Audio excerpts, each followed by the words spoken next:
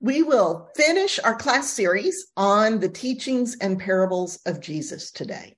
There are more teachings and parables than what we've covered in this series, of course. As the disciple John puts it at the very end of his book, he says, if everything Jesus said and did were written down, there wouldn't be enough room in the world for all the books. So what we've covered, though, gives us a good grounding in how Jesus uses parables and how his teaching of the crowds is different than the training he gives his disciples. The people can't get enough of Jesus. They all want to be healed. They have discussions about whether he's Elijah or the prophet like Moses, who are both prophesied to come, or whether he's the Messiah himself. But no matter what, the people know Jesus is the first truly holy prophet in hundreds of years. And that makes Jesus a real threat to the religious elite, both the Sadducees and the Pharisees. The Sadducees have the temple and the high priesthood and the tremendous power that goes with that political appointment from Rome. The high priest has been a political appointee for hundreds of years now. No longer a descendant of Aaron, Levi, Aaron, none of that. They are politically appointed for their influence over the people and their wealth. It's pretty much a purchased position. Caiaphas, who is the current high priest, is, of course, a Sadducee. The Sadducees are rivals of the Pharisees, both religiously within Judaism as well as politically. The issue is that the Sadducees are the aristocracy.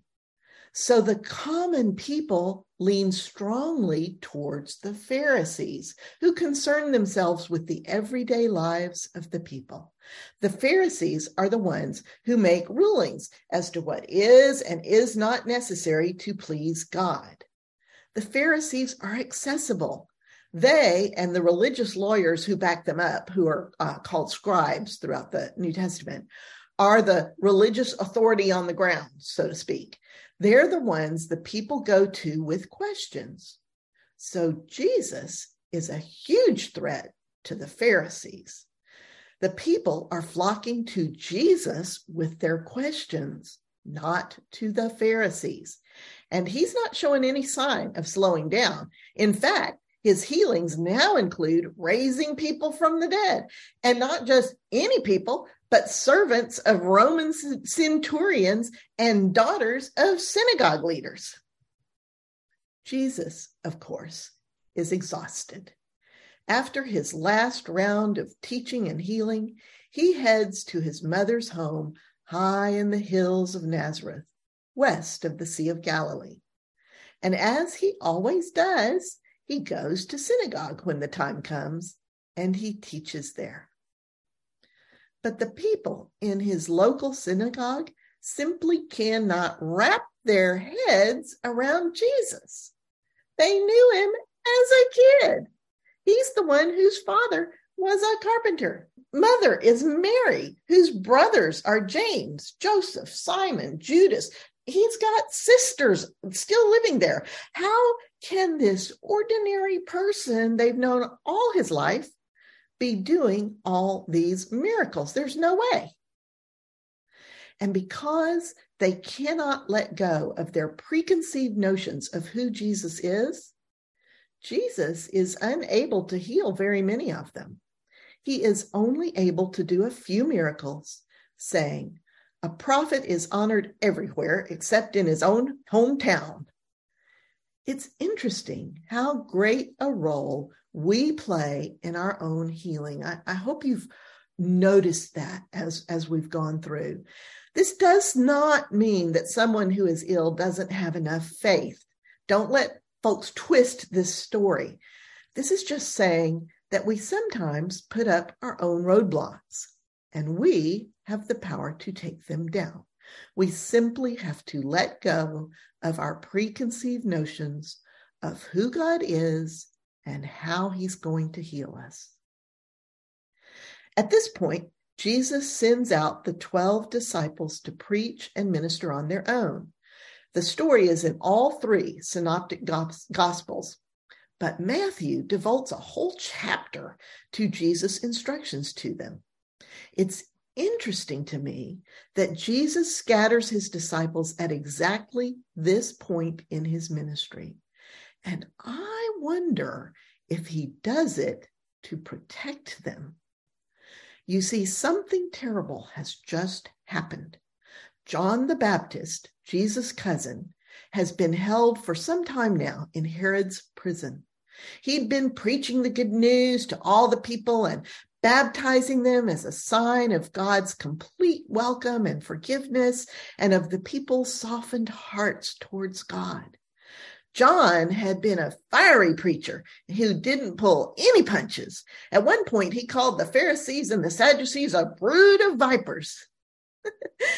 Well, sometime early in John's ministry, Herod Antipas, who rules these purple parts here of Palestine, goes to Rome to visit his half-brother, Herod Philip. And while he's there, he begins an affair with his sister-in-law, Herodias. Herodias ends up divorcing Philip and marrying Herod Antipas and joining him in Palestine.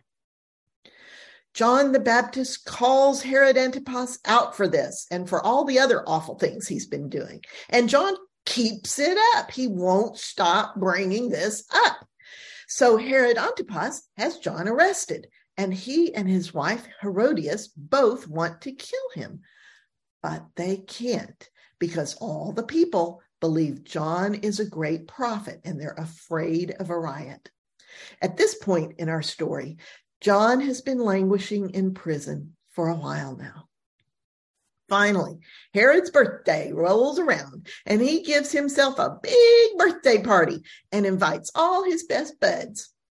The wine flows, and eventually Herod calls for his new stepdaughter, Herodias' daughter, to dance for him and his guests. This guy sounds like such a lecherous man. Horrible, horrible man. Her dancing pleases him so much, he promises to give her whatever she wants. The girl, who is not named here, but in later tradition is given the name Salome, goes to her mother Herodias to see what she should ask for as a gift. Herodias sees her chance to get rid of John the Baptist without having the blame pinned on either herself or Herod. She tells her daughter to ask for the head of John the Baptist on a platter. When Herod hears her request, he's not so sure this is a good idea, but he's caught. He can't renege on his promise in front of his guests. So he orders John the Baptist to be beheaded.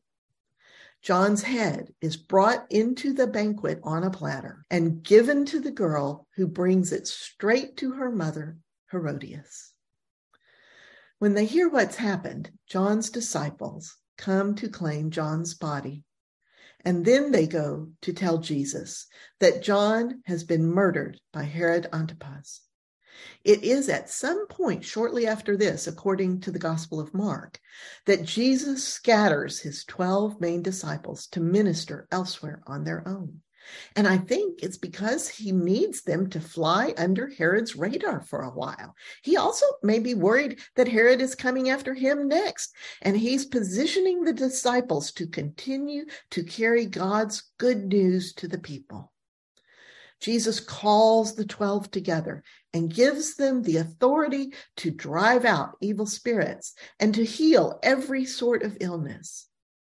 Now, it's interesting that even though these guys have been his 12 main disciples for a while now, they have not apparently had this sort of authority. Jesus gives them a particular authority now in this particular situation for this particular purpose. Luke says Jesus gives them power and authority. The other Gospels only say he gives them authority. And that actually makes sense to me. Power is what a tank has, but it should only use its power as authorized, right? A policeman may have authority to stop a tank, but he certainly has no power to do so. The disciples have always had the full weight of God's power behind them, just as we all do. We can all always get out of God's way and witness God's power at work. But now, Jesus is expanding the disciples' jurisdiction in the kingdom of heaven to include performing miracles and healings. That's an interesting concept, isn't it? Jesus tells them, "Go only to the people of Israel, not to the Gentiles or to the Samaritans," which is kind of interesting, right? He says, "The people of Israel are lost sheep. Tell them the kingdom of heaven is near. Heal those who are ill, raise those who are dead, cleanse those with leprosy, drive out evil spirits. You have received freely, so give freely." Notice that the purpose of giving the disciples this special jurisdiction is so they could tell people the good news when Jesus is not with them. These healings are like God's signature on the message. They are God's signet ring. Jesus says, don't take any money with you, no suitcases, no extra clothes, just go as you are. If you do your work well, they'll be glad to support you in your need. The urgency of these instructions is another reason I think Jesus and the disciples are in imminent danger from Herod Antipas. I think Jesus is telling them, don't even go home. Leave now, go quickly. God's going to have to provide here. I think Christians often take this instruction out of its context and apply it to all ministers everywhere in every situation. I don't think this is a general global command. I think Jesus and his disciples are in a particularly tight spot in the road, and Jesus is trying to keep them as safe as possible and to encourage them to persevere, even in the hardships they will encounter, even if something happens to him. He says, when you get to a town, find a person of substance and stay at their house the whole time you're there. Don't wander around. As you enter their home, give your greetings. And if the home is indeed a home of worth and substance, let your peace rest upon it. But if it turns out not to be as it seemed, then let your peace return to you. If anyone refuses to welcome you or listen to you, leave their town and shake the dust off your feet. I tell you for sure, it'll be more tolerable for the land of Sodom and Gomorrah on the day of judgment than it will be for that town. You are sheep, and I'm sending you out among wolves. So be as prudent and as wise as serpents, but as simple and blameless as doves. Beware, for you will be handed over to the courts and flogged in the synagogues. You'll be brought before governors and kings because of me, as a testimony to them and to the Gentiles. But don't be anxious about what you will say or how you will say it. In that hour, you will be given what to say. Whoa, there's a key phrase. Jesus says, in that hour, you will be given what to say. It can be also translated in that time. That's a flag phrase, very much like our end time key phrase, in that day. When you read a phrase like that, your antenna should go up. You should think, I wonder if this is marking an end time prophecy. Let's see. Jesus says, brother will betray brother unto death. A father will betray a child. Children will rebel against their parents and have them put to death. You will be hated because of me, but the one who endures to the end will be saved, which, as you know, means healed, rescued, made whole. If you are persecuted in one city, flee to the next. I tell you the truth, the Son of Man will come before you run out of towns in Israel. Now, I find that to be an interesting statement, since clearly 2,000 years would be plenty of time for them to run out of towns.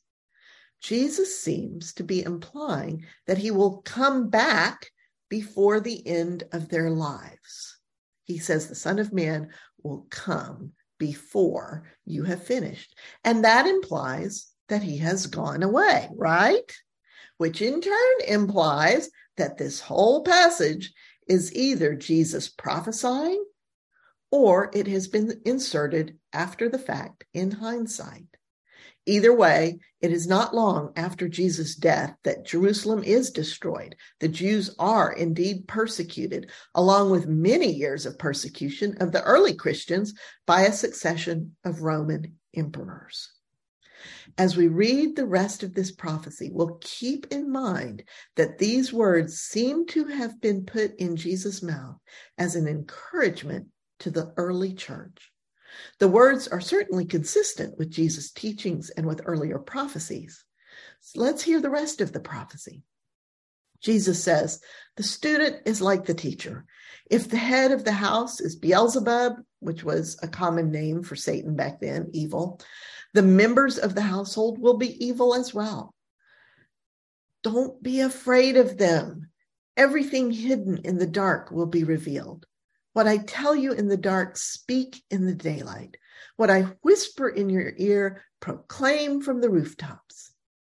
Do not be afraid of those who can only kill the body. Fear the one who can destroy both soul and body in Gehenna. Most Bibles translate the word Gehenna as hell, but we already know it's nothing but the name of the local trash heap. But even so, this is the first time Jesus has said anything remotely scary using this word. Let's take a deep breath here and look a little more closely. First off, it doesn't say God will destroy any souls or bodies in Gehenna, only that he is the one with the power to do such a thing. That is absolutely true. And we know Jesus has made it clear that any deeds that are useless or harmful will, in fact, end up in the trash heap, Gehenna. Even people's whole lives, everything they've done their whole life can be so useless that they have absolutely nothing of value to show at the end. But Jesus has never talked about throwing people away. He's talked about the people being really sorry for what they've done, filled with anguish and regret, weeping and wailing and gnashing of teeth. So I think here Jesus is reminding us that God alone has the power over what is truly alive in us. And the message is our souls are always safe because they are held in God's merciful hands. Therefore, we should not worry about our bodies being killed. Well, Jesus probably sees the look on the disciples' faces at this point because he hurries on to say, your Father cares even about the sparrows that are sold 2 for a penny. He knows every number of every hair on your head. So don't be afraid. You are worth so much more than any sparrow. I think the disciples are completely unsettled by John the Baptist's death. How could Jesus let that happen? And they may be just beginning to realize that they're in for a lot more than they bargained for. They still expect Jesus, as the Son of Man, the Messiah, to raise a massive army. But instead, he's talking about them getting tried in court and flogged and not to worry about their bodies dying. Jesus says to them, if you acknowledge me before others, I will also acknowledge you in front of my Father who is in heaven. That word acknowledge is a compound word in the Greek. It comes from homo, meaning same, and logos, meaning word. If the disciples speak the same word as Jesus, they are literally acknowledging, homologosing Jesus. It's a validation sort of word, and it works the other way around. The word is the word. Jesus will join them in this acknowledgement. We become part of him. We speak the same as him. He speaks the same as us. We know each other. We belong to each other. We speak and live and acknowledge the same word in the presence of God. And the converse is true as well. Jesus says, whoever denies or disowns or repudiates my words before others, so I will deny, disown, and repudiate them before my Father who is in heaven. And if there is any passage that makes it clear that the kingdom of heaven is here now, this is it. Who we are, what we say, and how we live now is a single whole piece of cloth with who we are in heaven. In the kingdom of heaven now and the kingdom of heaven then, in the future, I imagine that to be repudiated by Jesus before God would be immediate cause for deep regret. Well, we're not quite done with this really long prophecy. Matthew collects it all in this one chapter and links it to the disciples being sent out to minister on their own. Mark and Luke break it up into bits and scatter some of this next part into other settings and other dialogues between Jesus and his disciples. So apparently, whatever original source the gospel writers were copying was widely available in the years after Jesus' death, but not firmly linked to any particular event. It is included by the three writers because it seems an important teaching to them. Jesus says, I have not come to bring peace to the world, but a sword. Then he quotes the prophet Micah, saying, a man's enemies are the members of his own family, sons against father, daughter against mother, daughter-in-law against mother-in-law. That seems hard, but we know it to be true. In our classes, we never pass up an excerpt from an old prophecy without just going back to look at its context. So let's take a look at this passage in Micah. As it turns out, the passage begins with the prophet saying how miserable he is because there is no one righteous left in the land. No one can be trusted. And yet, Micah adds, therefore, I will wait for Yahweh. The God of my salvation will hear me. When I fall, I will rise again. Even when I sit in darkness, Yahweh will be my light. That echo of the original prophecy is important to this prophecy that Jesus will not bring peace to the world, but a sword. It is a sort of justice that Jesus is bringing, justice that sets all things right. Evil will not continue in peace. The God of our salvation will hear us. God sees us, even when our entire family is against us. Yahweh will be our light. We're going to skip verses 37 through 39 in Matthew and look at them when we get to the place where Luke includes them, because it makes a little more sense in that context. So we're skipping to verse 40, where Jesus finishes up by telling the disciples, anyone who welcomes you welcomes me too, and they are also welcoming God who sent me. Those who welcome a prophet receive the same reward the prophet receives, says Jesus. And those who welcome a righteous person receive the same reward the righteous person receives. And anyone giving even a cup of water to my disciples, my little ones, they too will receive their reward.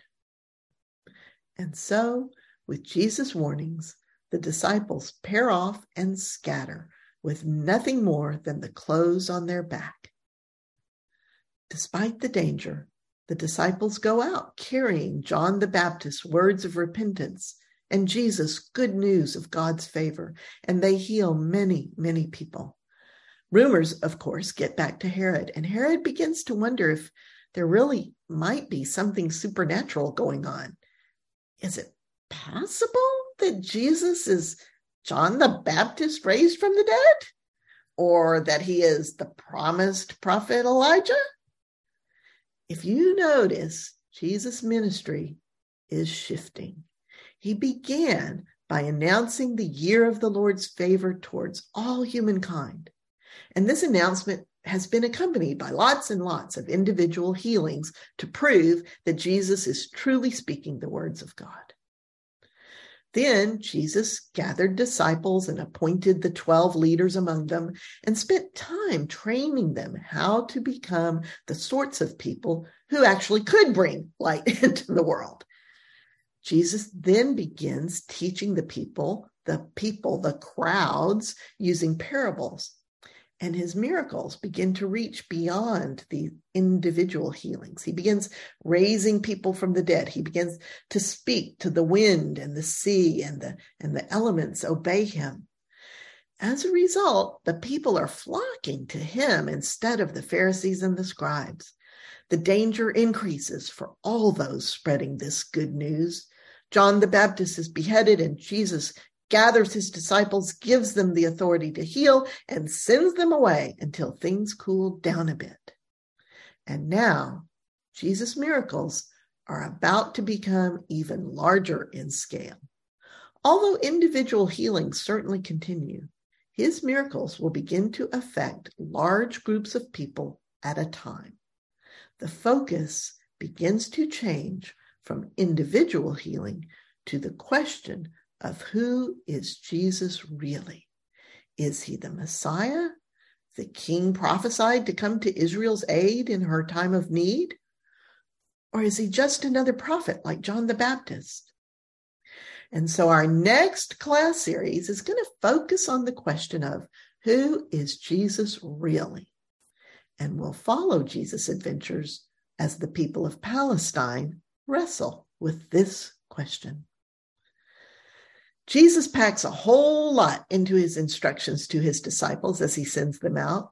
And we're going to look at that a little closer in our breakout groups. This is another one of those times where we could talk for days. There are 5 questions. Take a moment to skim through them, and each of you share what pops out as meaningful to you personally. Try to make sure everyone gets a chance to share. Oh, there you all are. Hello, and welcome back. What questions did you pick? Well, we tried to tackle all of them, and one of them we were like, let's come back to this one. And that was number 3, just to shed light on the questions you had about miracles. And we had just started number 5, and we didn't get to finish. Gotcha. So tell me about some of the ones you did get to. We worked on number 1 and 2, and then we started to work on 5 and didn't get to finish it. But I don't have the clarity of recollection. Maybe I'll call on Marlene. Shirley was in the middle of writing some thoughts about question 5 and then accidentally hit the wrong button and left. So no, Shirley, did you? I was just reminding you guys that you said you wanted to talk about 5. Well, why don't we go, since everybody was kind of had 5 on the mind, let's go there. Question 5 was, Jesus tells them, don't worry whether you succeed or fail. If they don't listen, this will be remembered on the day of judgment, which, as you know, is when God sets all things right.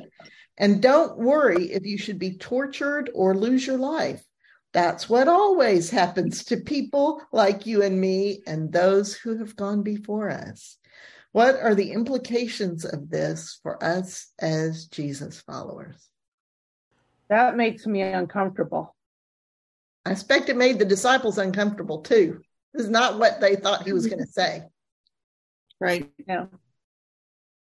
And I don't think it's what Christians think Jesus is going to say. Jesus is supposed to just come save us and pull us out of here, right? Right. Yeah. But don't worry if you're tortured or lose your life, because that's what happens to us. Is like, what? I didn't sign up for that. Right. Yeah. So, but I think it helps us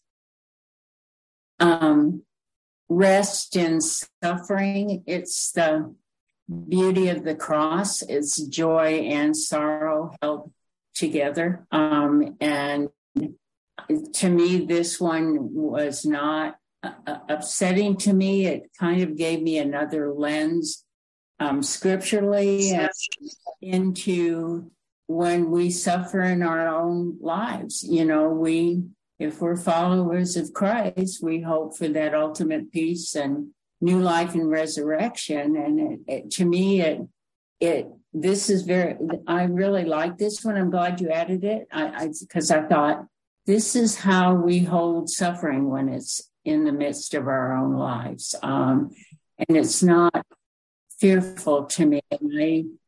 If I follow in the way of the cross and believe in resurrection and new life, we know the end of the story. I mean, and that to me helps me stay a little more focused when I want to be very human and set my hair on fire and run screaming in the streets, that why isn't God saving me from this? I'm being facetious, but yeah, totally. It is knowing for sure that death never has the last word ever. Yeah.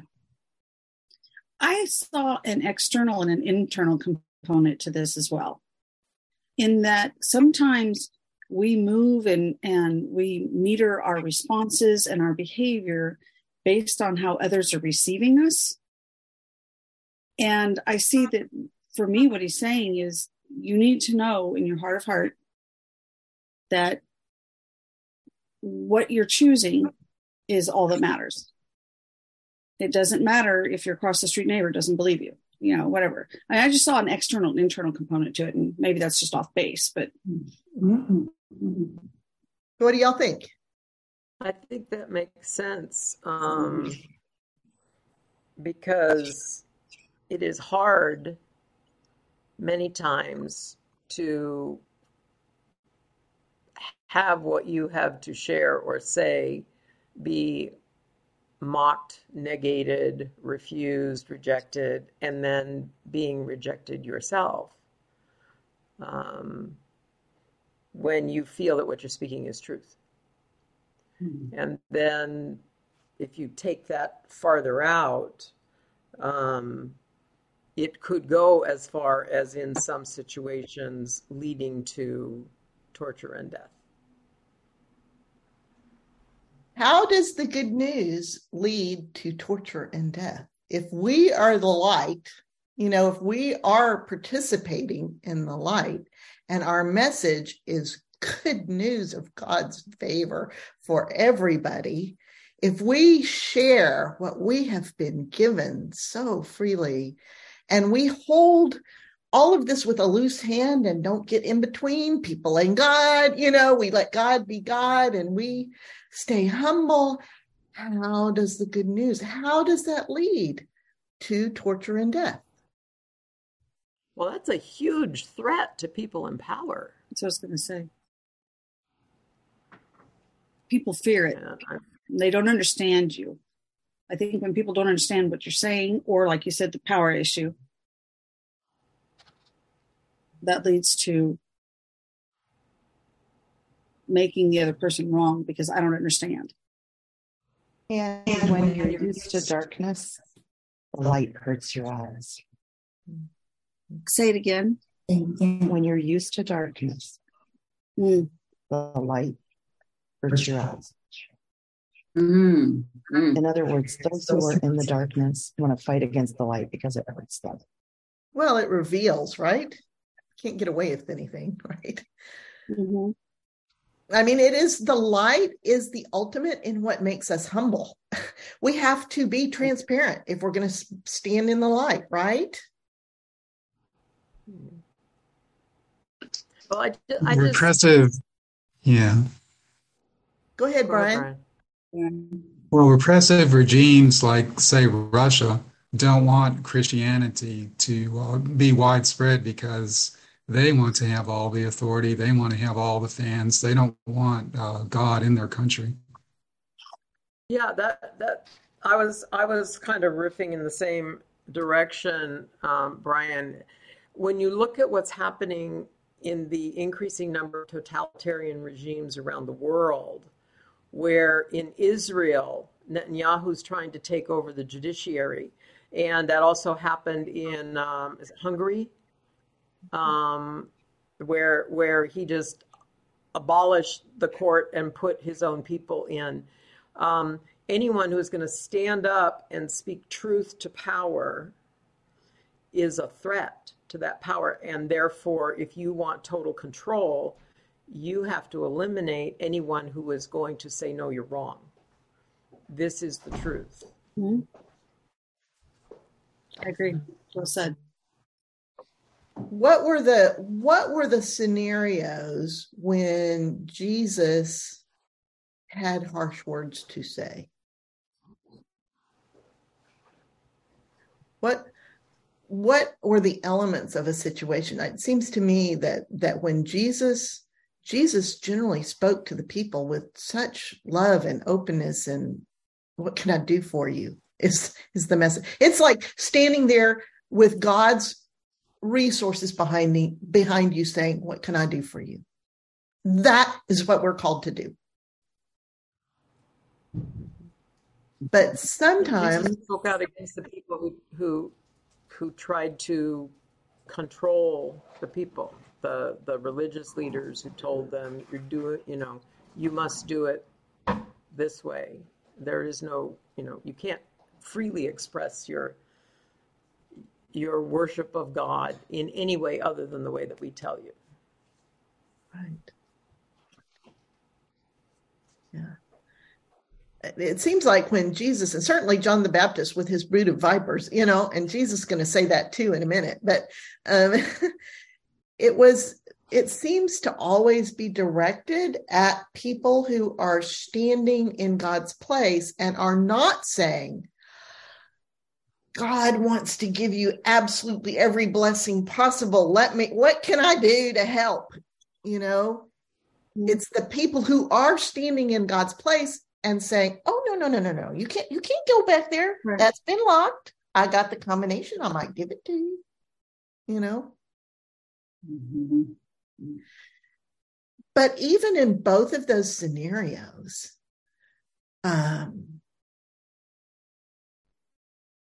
this touches back on, which question was it? 1B, about being white saviors, that even if we are standing there with all God's resources saying, it's all for you, just what do you want? It seems to me the agency, we have to let the agency reside in the other person, right? Mm-hmm. That's not what I was raised on when I was told to go out and share the good news, right? What's the typical model, right? Right. That's my breakdown over fishers of men, yes. It's a very different paradigm. Yes, it is. It's a paradigm of listening. We have a ministry of listening. Jesus listened to the people. We have a paradigm, a ministry of seeing. Jesus saw the man at the pool of Bethsaida who had been ill for 38 years. That's very different than going out and beating people over the head and telling them they got to be saved or they're going to hell. Right. Meeting people where they are.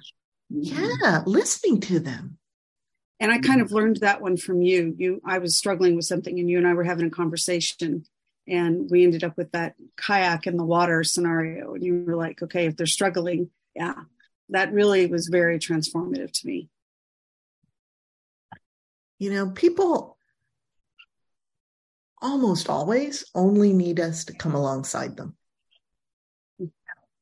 We can reframe this. They're almost always struggling with somebody like a Pharisee or some belief like a Pharisee that is preventing them from accessing God, that is just keeping them guilt-ridden, keeping them feeling like that they can't get to God, that this can't be true, That's where we do our work. So there were some other questions on here. Which one do you want to do next? Number 3. The miracles. The message is that we are saying is the kingdom of heaven has drawn near. That's what Jesus told his 12 disciples to go out and say. Just tell them God's right here, right around the corner. It is here. You're not looking for something way far away. It is here. The kingdom of heaven has already drawn near. They are to back this message up with healing, raising the dead, purifying people of leprosy, driving out demons, etc., inner and outer healing in the broadest possible sense. Jesus says, give freely as you have received.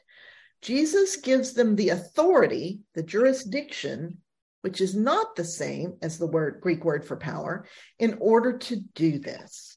Does this shed light on questions you've had in your own life about miracles?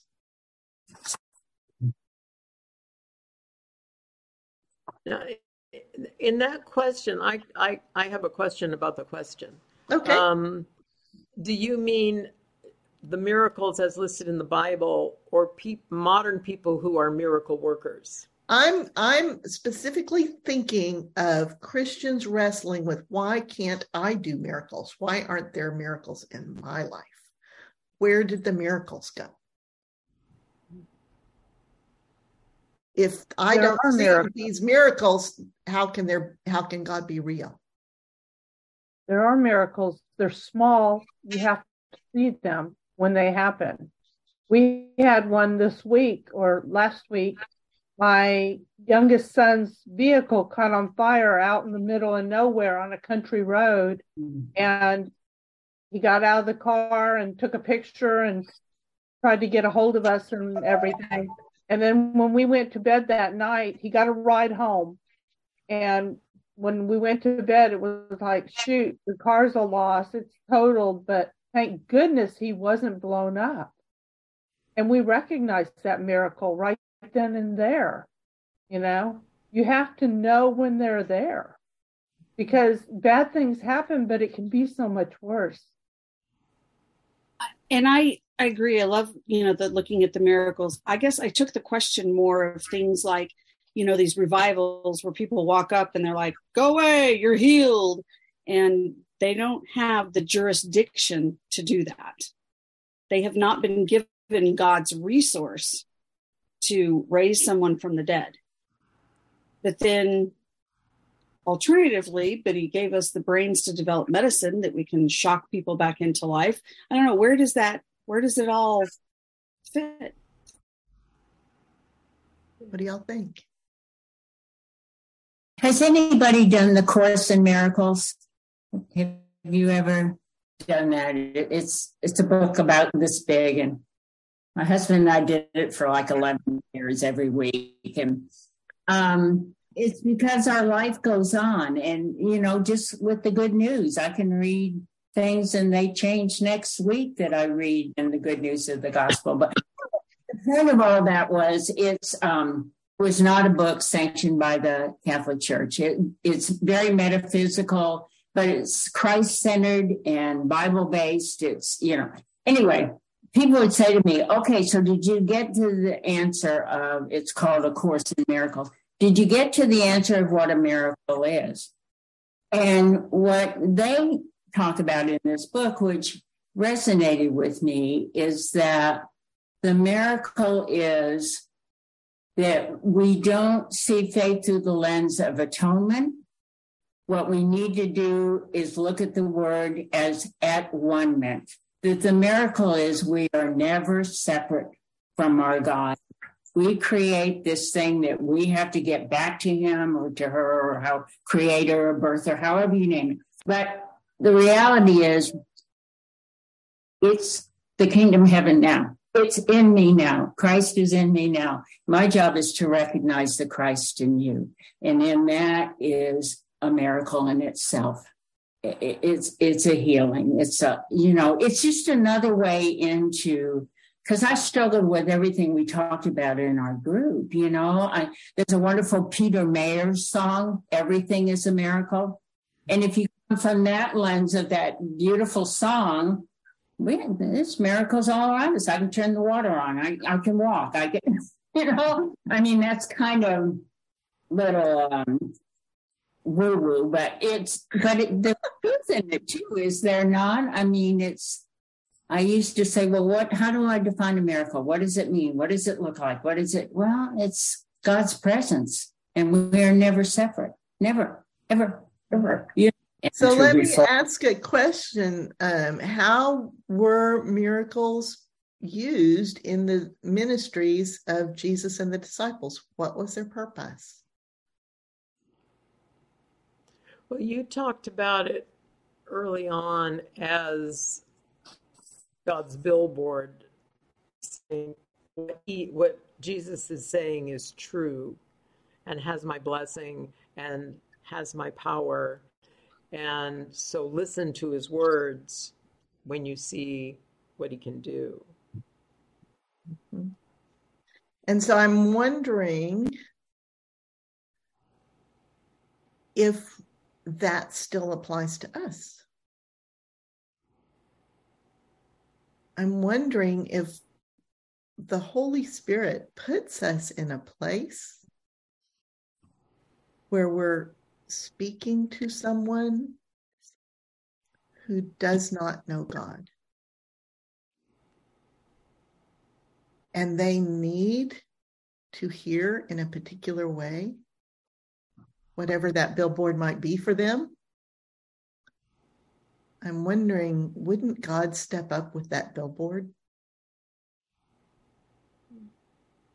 I know I have a friend that's agnostic or atheist, I'm not sure which, but she often has questions about Christianity and will ask me my interpretation, same with her son, but mostly my ministry to her is my actions and the way I behave and treat people around me and treat her and the way I respond to situations. It's not so much that I preach the good word to her or anything. I wait for her to come to me because she does. And it's a good relationship. And I don't know if it's going to change her reviews, and actually I've heard things that make me sad, which is, the way Christians behave usually, blah, blah, blah, really puts me off. And I'm hurt by that. And I can't say how many times I've heard it, not only from her, but from other people. And my goal is to not be that person that puts someone off. I may not always have the blessing for someone. I know I've been blessed by others by doing the same thing. But I don't want to hurt someone's faith. We can't hear you, Shirley. Oh, there you are. Okay. Able to see a miracle happen once. Well, maybe lots of times, but this particular one. I hate this because I can hear myself on Brian's computer and it's like echoing in my head. I was at a service that was huge, like 10,000 people. And all of the people just right around where this happened witnessed it, but it was told to all of us. There was a person who had asked if he could know how to be saved. He wanted to know about salvation. And there was another person who also happened to be a missionary who went to talk to him. However, they did not speak the same language. This man did not speak English. The missionary spoke several languages, but not the language this man spoke. There was nobody around to translate. The man spoke English. The other man spoke his language. And at the end of it, he understood salvation. And everybody who saw it was just in awe because they were not speaking the same language, and yet they both understood each other. Now, if that was not a miracle, I don't know what is. But as far as like healings and raising people from the dead and things like that, I think that we have advanced so much in science that the miracles weren't needed like they were in the past. And in addition to that, God gave the authority, or Jesus gave the authority to the disciples. God gives the authority to people to do miracles. In today's day and age, anybody who has that power would be judged, people would be skeptical, and they would try to prove them or disprove them and stuff like that. It's not the same as it was in the time of the disciples, where people just thought and went, oh, wow, it's a miracle. They don't do that anymore. Yeah, and I wonder if one of the reasons that we don't have as many miracles as they did then, that we are aware of anyway, is because we've gone off the rails a little in how we think about what it means and what its purpose is, that we've gone off the rails some in how we be Christian in the world. Marlene. I don't know if we have enough time for a story. We got time. Okay. I may have told this story before, I can't remember. But my parents were missionaries. And so when I was a kid, we were in Brazil, and my folks were with Wycliffe Bible Translators. So we were in an indigenous, but that was closed. And my older sister got sick, and my mom had given her an antibiotic, because that was back in the days when you could, bring your own stash of medicines and you didn't need prescriptions. My mom gave her an antibiotic, and it turns out my sister was deathly allergic to it. And this is where there were a series of events that came into place that you could say were coincidences, but we saw them as miracles of God's provision. First of all, normally there wasn't a doctor with a half a day's bus drive from the village, but it was right around the time when there was an election for mayor coming up. And one of the candidates, in order to sort of say, I'm going to bring reform to the town, had brought in a doctor and an ambulance. Now, the ambulance couldn't take anybody anywhere. It just ran up and down the main street of the town, running its siren so everybody could see it. But the doctor opened a little clinic during the time. And my dad was out in the living room giving an English lesson to the government rep of the reservation. And my mom came out of the bedroom and was telling my dad that Diane was really sick. She was really worried. She wasn't sure what was wrong, but she thought maybe she was having allergic medication. The Brazilian man could see that there was concern on my parents' faces, but didn't understand the conversation. So he asked my dad what was going on. And my dad told him, oh, well, didn't you know there's a doctor in town? And he went to the door and he called out to some young men who were standing on the sidewalk outside our door and said, run to town, get the doctor immediately. So they took off running.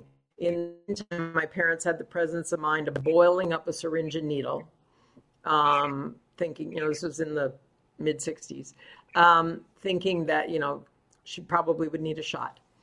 And the doctor came running back and went in and took one look at my sister and said, we need adrenaline now. The infirmary on the reservation, they had adrenaline. So somebody ran over to the infirmary, got the adrenaline, brought it back. The doctor was able to give my sister an adrenaline shot. And then my dad sat up with her all night long when she broke out in hives, head to tail. And all they had for it in those days was just rubbing her down with alcohol. Next day, the doctor came back and he said, okay, well, we're through the danger part of the allergic reaction, but she is going to have damage as a result of this and is going to need to be on a special diet. Vegetables, fish, chicken, eggs, no beef, no heavy anything that's going to really overwork her liver because she's had some liver damage. And we were in a semi-desert area during the dry season. We ate dried beans, salt beef, and you could get chicken eggs and the occasional, but that was the diet during that. And so my parents were praying. My sister wasn't really strong enough to take out of the tribe to the city because it would be like a day's bus ride to get out to the closest town that might have where they could get that kind of food.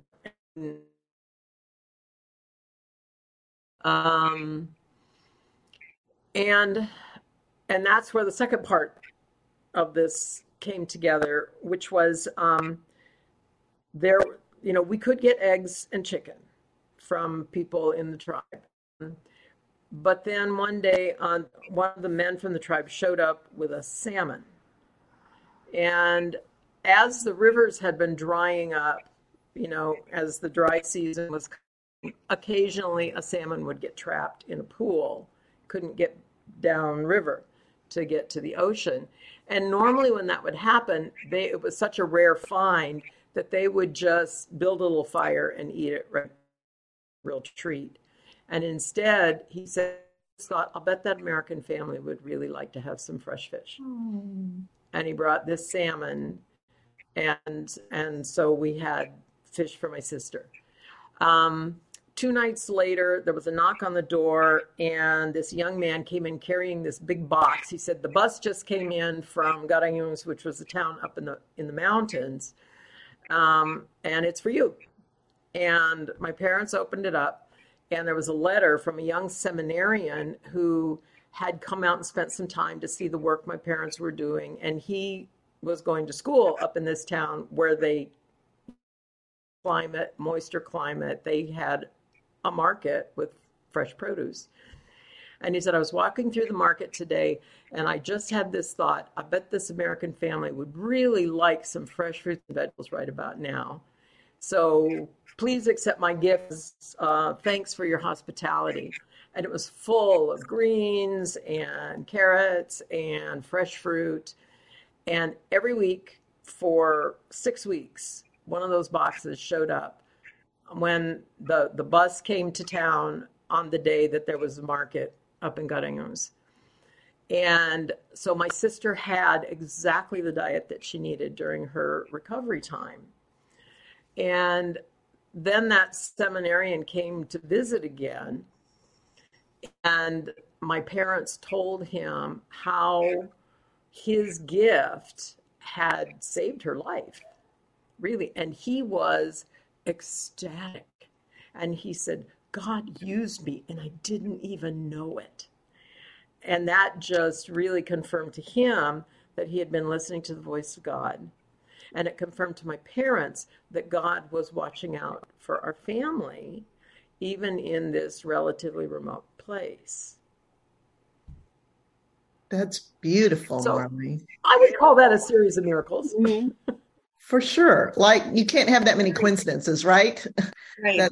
Those are real miracles. Okay. Joe, we've got just a couple bits left here. So I believe in the power of everything that we're saying here, but it's difficult for me to know what to say. I'll give you one perfect. I had an 11-year-old student die of leukemia, and it was his second time to have leukemia. And there were several bunches of people who laid their hands on Joseph, mm-hmm. and he didn't make it. Mm-hmm. And so the next question is, why them and not us? And I don't really... I mean, God works in a mysterious way is kind of a crappy thing to say to somebody who's just lost their son, you know? You can't say that. The time for theology is not when somebody just lost their son. Exactly. Exactly. Yeah. But Jesus here in this whole passage, even as he gave them the jurisdiction to do all these miracles, including raising from the dead, told them, you will be flogged, taken to court, tortured. Same guys. There is something about this gifting of these particular kind of billboards, right? These billboard healings that has a bigger purpose than just us, you know. I think that we are called, and it's just my thoughts, but I think we are called to place our trust 100% in God, no matter what, even unto the death of an 11-year-old child, even unto our own death, even if we can't explain it. That's where our power lies. That's where our power lies. But I think it's hard for people who've I've been a good Christian my whole life, and we put our hands on Joseph and nothing, you know. And so, yeah, from a distance, I can say, and people came up afterwards and said, oh, yeah, Joseph was our angel, you know, blah, blah, blah. And you can see that there was some other Don't ever say that, by the way. Yeah. They did, though. I know they do. Right. But because there were things that happened in the background because of him. And I don't know. I think it's a hard thing, even for people who really believe in God, to struggle with. And I'm not saying me, I'm just saying I hear people talk about that. And people, I know Christians who are afraid to pray for people because of that, you know. And they teach us in seminary, be careful when you're praying for somebody that you don't pray, you know, for healing or whatever because of that. You just have to really be aware that your role is just to connect the person with God. Your role is to bring comfort. Your role is to bring the presence of God into that space together with them. You're not magic. They're not magic. You're doing it with them, you know? Mary, do you have words of wisdom for us here? No words of wisdom. What I would tell you is that I'm in the midst of a lot of wisdom. And again, this sounds patronizing, and I don't mean it to, Gail, but the questions you raise and the wisdom of the people that gather in this circle, I always leave with a new eyes to see and ears to hear. It's such, because we all wrestle with it. It's so human. And you asked the question about, you know, Jesus, and I go to the woman that was accused of adultery, and the gentle way he said, you know, who in this group has not sinned? And you pick up a stone, and no one did. There was healing in that. There wasn't just safety for that woman. You know, we talked about him giving license to the apostles to go away to be safe. I mean, it was in that story for me that how many people walked out of that circle hearing those words, relieved of their own heaviness of knowing they didn't live up to what they were called to do. I mean, it just, so that not words of wisdom, but just a deep voice of gratitude for you, Gail, and for everyone that spoke today and shared. And I just, you know, it's, my father used to say, Mary Patricia Bridget, always leave them better than you found them. You know, not with an arrogance, but just know you bring your Christ self to an encounter, and I leave better than found me today. So with wisdom, I offer that. Thank you. And I think that brings us to kind of our touchstone of humility, right? That if we can keep our hand in the hand of humility, we're not going to go far wrong here. So we are going to have to stop. I love you. There's no class next week. I'm traveling, and I will see you in 2 weeks. All right. Bye. Thank you. Bye, Yeah. everybody.